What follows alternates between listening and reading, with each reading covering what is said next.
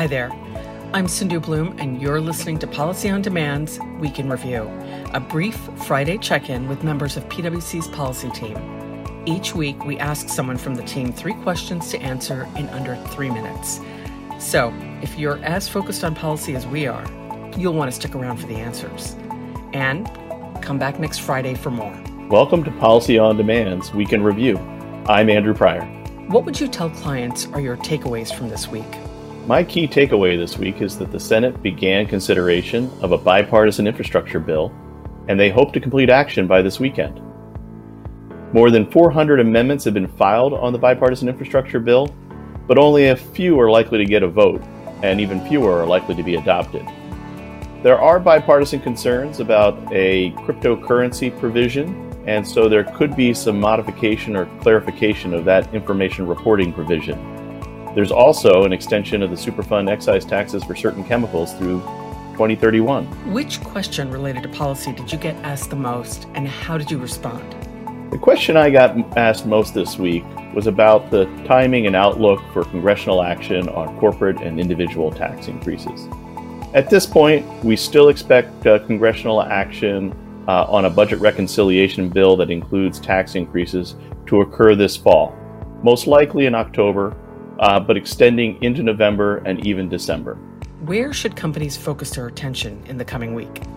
Senate Majority Leader Chuck Schumer has made clear that the Senate will not begin its August recess until it completes action on the bipartisan infrastructure bill and a fiscal year 2022 budget resolution.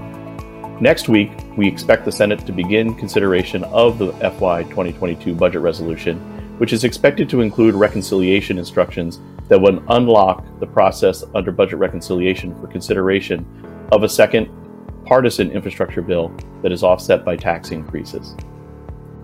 Something else to pay attention to is House action on both the Senate bipartisan infrastructure bill and the budget resolution that we expect the Senate to adopt. The House is already in recess, but there's some talk that they might come back in August to consider at least the budget resolution. But we'll be watching to see whether or not they take up the bipartisan infrastructure bill.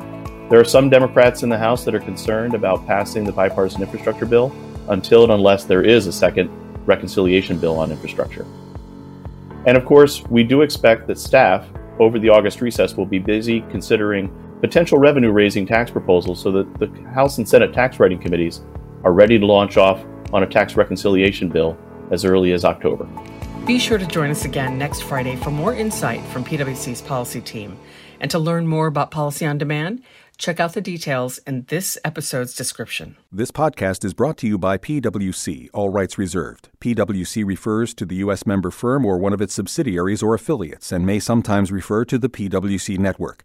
Each member firm is a separate legal entity. Please see www.pwc.com/structure for further details. This podcast is for general information purposes only and should not be used as a substitute for consultation with professional advisors.